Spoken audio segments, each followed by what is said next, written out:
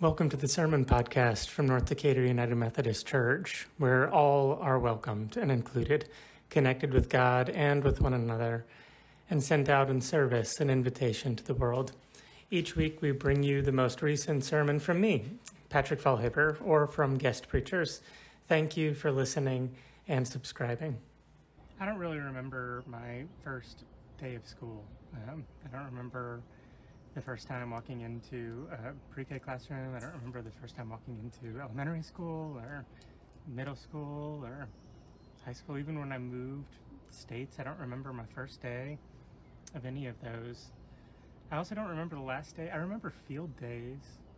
I remember the first time Chris pushed me to the ground after I had surgery.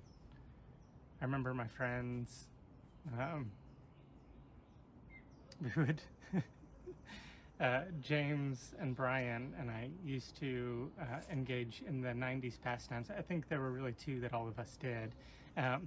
Trying to make America's Funniest Home Videos, which, of course, now looking back is crazy because the reason people got onto America's Funniest Home Videos was because something crazy happened that they didn't have control over. But man, we would choreograph the most wild-looking mistakes over and over and over again, trying to see if we could put a video together that would live up to, Bob Saget's high expectations of America's Funniest Home Video. And I remember, pretending that we were a part of the WWF, before it got sued by the World Wildlife Federation, had to change its name to WWE. I remember throwing one another onto beds or cushions or whatever the case may be, mimicking those incredible wrestling moves over and over and over again. Right? We seem, at least for me, I tend to remember like the highlights and the lowlights. And for me, the first day of school was never one of those. And the last day of school was never one of those either. They always felt like obligatory moments. And for me, the first day of school was often right around my birthday, which is just such a bummer when you're in school. Although now, honestly, I miss it. But as we, today in person, we're actually celebrating our graduates, and we'll have a little moment to pray for those folks who are graduating and offer them blessing as they move on to whatever the next chapter of their life may be. We're going to be celebrating folks who are moving from pre-K to kindergarten for the first time, which is crazy. We're going to be celebrating folks moving from elementary school into middle school, and middle school into high school, and high school into college, and college into graduate school. And we've got PhD students who are graduating and moving on to incredible things, and medical doctors who are moving on to amazing things. And I'm just so amazed by the ways that all of these people are keeping the future on the horizon. And it's made me think a lot about my own memory and our memory. And I think the scripture hits us at just the right time to think about memory. I wonder for you, just as we're sitting together, what do you remember most vividly about your school experience or about your family experience? Do you remember the sort of mundane moments? Or do you remember major highlights or major lowlights? I tend to remember fights and arguments that I got into, or, I mentioned Chris being bullied. I remember those moments vividly because they were painful and I had to process them in order to, feel like I could trust myself again and feel like I could live safely in the world again. And then on the other end of the spectrum, I remember all of the highlights, all the moments that really solidified a friendship, or all the moments that helped me to fall in love, or all the little moments that led to where I am today. And that's sort of what Paul's talking about here too. If you read any commentaries, what they'll say is that Paul is really focusing on memory here, right? I remember you in my prayers every time I lift you up with joy. And then beyond that joy, he talks about how he holds them, he remembers them with Christ's compassionate heart because of who they were for him at a pivotal moment in his own life, right? The Philippian church, the Philippian community, was the first community that Paul went to that was way beyond his comfort level, made up of mostly, if not entirely, Roman citizens and very few of his own people of faith.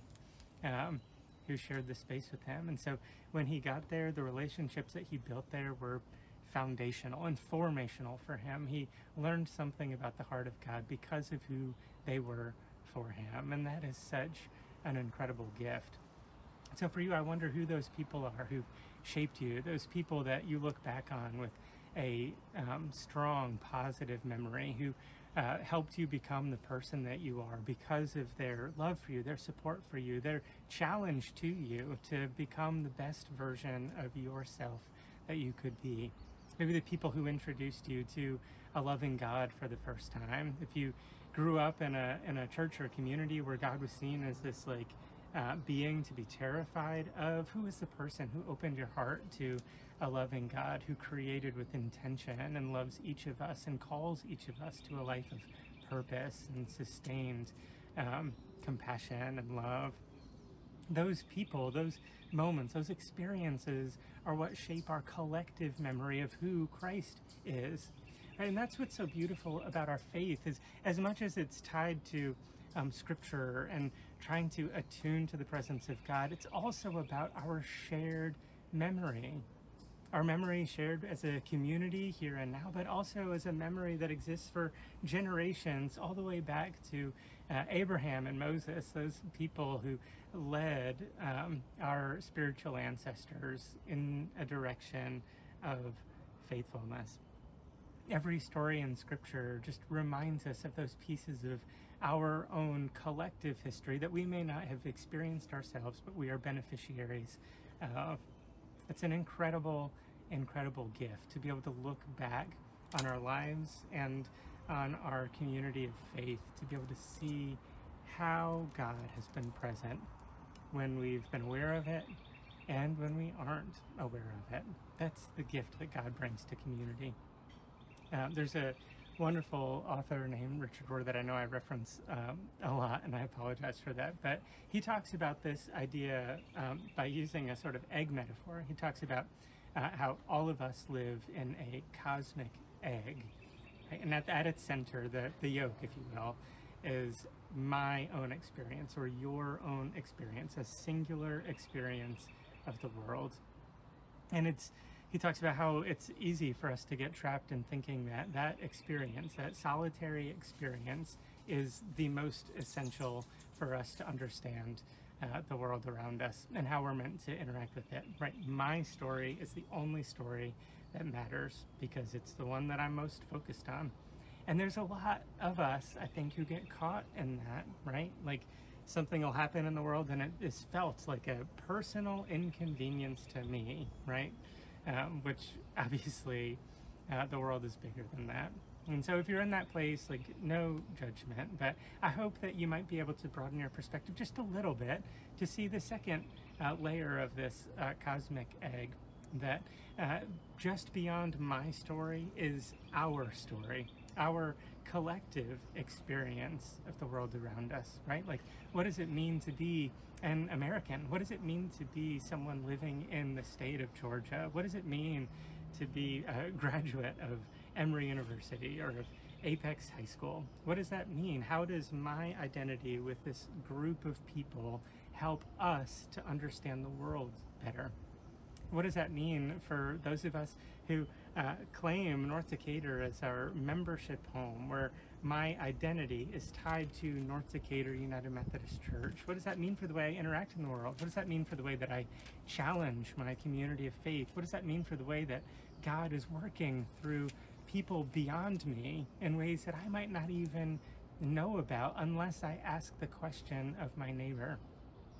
And it's important to take that step just beyond ourselves into the lives of the people that we're surrounded by on a regular basis, to hear how God is present to them, so that we can see how God is challenging my own personal perspective to be a little bit bigger, to include someone else's experience as well. See, that's the growth that we're talking about here. And I'll say more about that. I just want to give you the last layer. Just beyond our story, there's the story, like capital T, capital S, the story of God's redemptive work in the world. My story is a part of that redemptive work. Our story is a part of that redemptive work, but it is not the sum total of it. There are people and communities beyond the folks that I already interact with who have an experience and an understanding of God that I could certainly learn from. Because every time we learn a little bit more about who God is, every time we learn a little bit more about who our neighbor is, our heart begins to break open.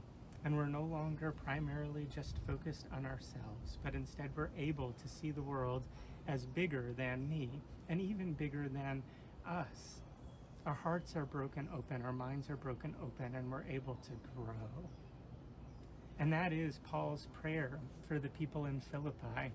He says, this is his prayer for them. This is my prayer, that your love might become even more and more rich with knowledge and all kinds of insight. I pray this so that you will be able to decide what really matters, and so you will be sincere and blameless on the day of Christ. I pray that you will then be filled with the fruit of righteousness that comes from Jesus Christ in order to give glory and praise to God. Wisdom, knowledge, love all go hand in hand, which is why it's so important for us to celebrate all of those folks who are moving from one chapter of life into the next. It will come with challenges, but it will come with new opportunities to have our hearts and minds broken open so that we can experience and absorb new information and new relationships. In order for us to be, in Paul's words, blameless, in order for us to be on the path of sanctification, in order for us to be saved, we have to be able to let go of some of our preconceived notions so that they're held loosely in our hands and loosely in our hearts, so that we never try to draw hard lines around who God is and what God wants in the world. Because trust me, as soon as we start drawing a hard line, God will inevitably break it open. Or we'll calcify around it and we'll find that God has left us. Not intentionally, but because we refuse to continue walking forward. And so as people of faith, my chicken just laid an egg and wants you all to know about it. So if you'd like an egg, let me know. If you want some eggs, we've got eggs coming every day, and I'd love to share that gift with you. I don't know that I have enough to go around to everybody, but if you'd like eggs, let me know, and we'll see if we can make it happen. Anyway,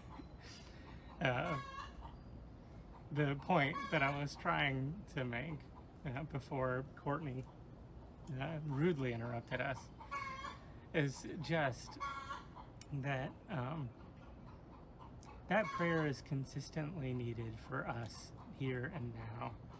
That our love would increase, that our knowledge would increase, that our insight would increase, so that we would better understand the compassionate, grace-filled heart of God.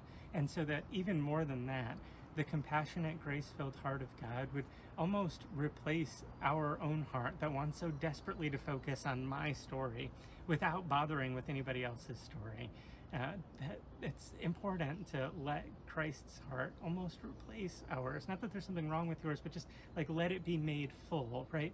Christ is the fullness of humanity, and when we let Christ's presence fully indwell within us, we're not replacing us. I'm not replacing me. I'm just allowing my full humanity to come alive with Christ breathing fresh life into it.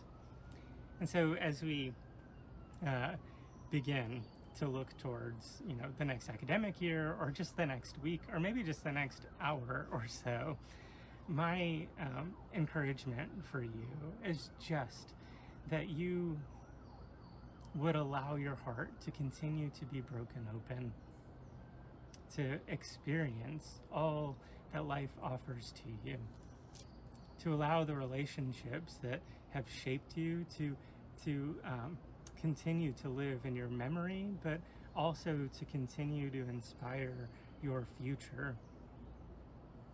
The memories that we carry as a community shape not just who we are, but they shape who we will be. And so the more that we're able to share them together, the more that we're able to honor them, and the more that we're able to look towards the potential of new experiences and new memories being made, we'll begin to see that our collective heart is broken open to respond to the needs of our community and to respond to the urging of God in our own lives. You are gifted. You are called. You have purpose in this world. So live into that. Trust that reality. It is a true thing.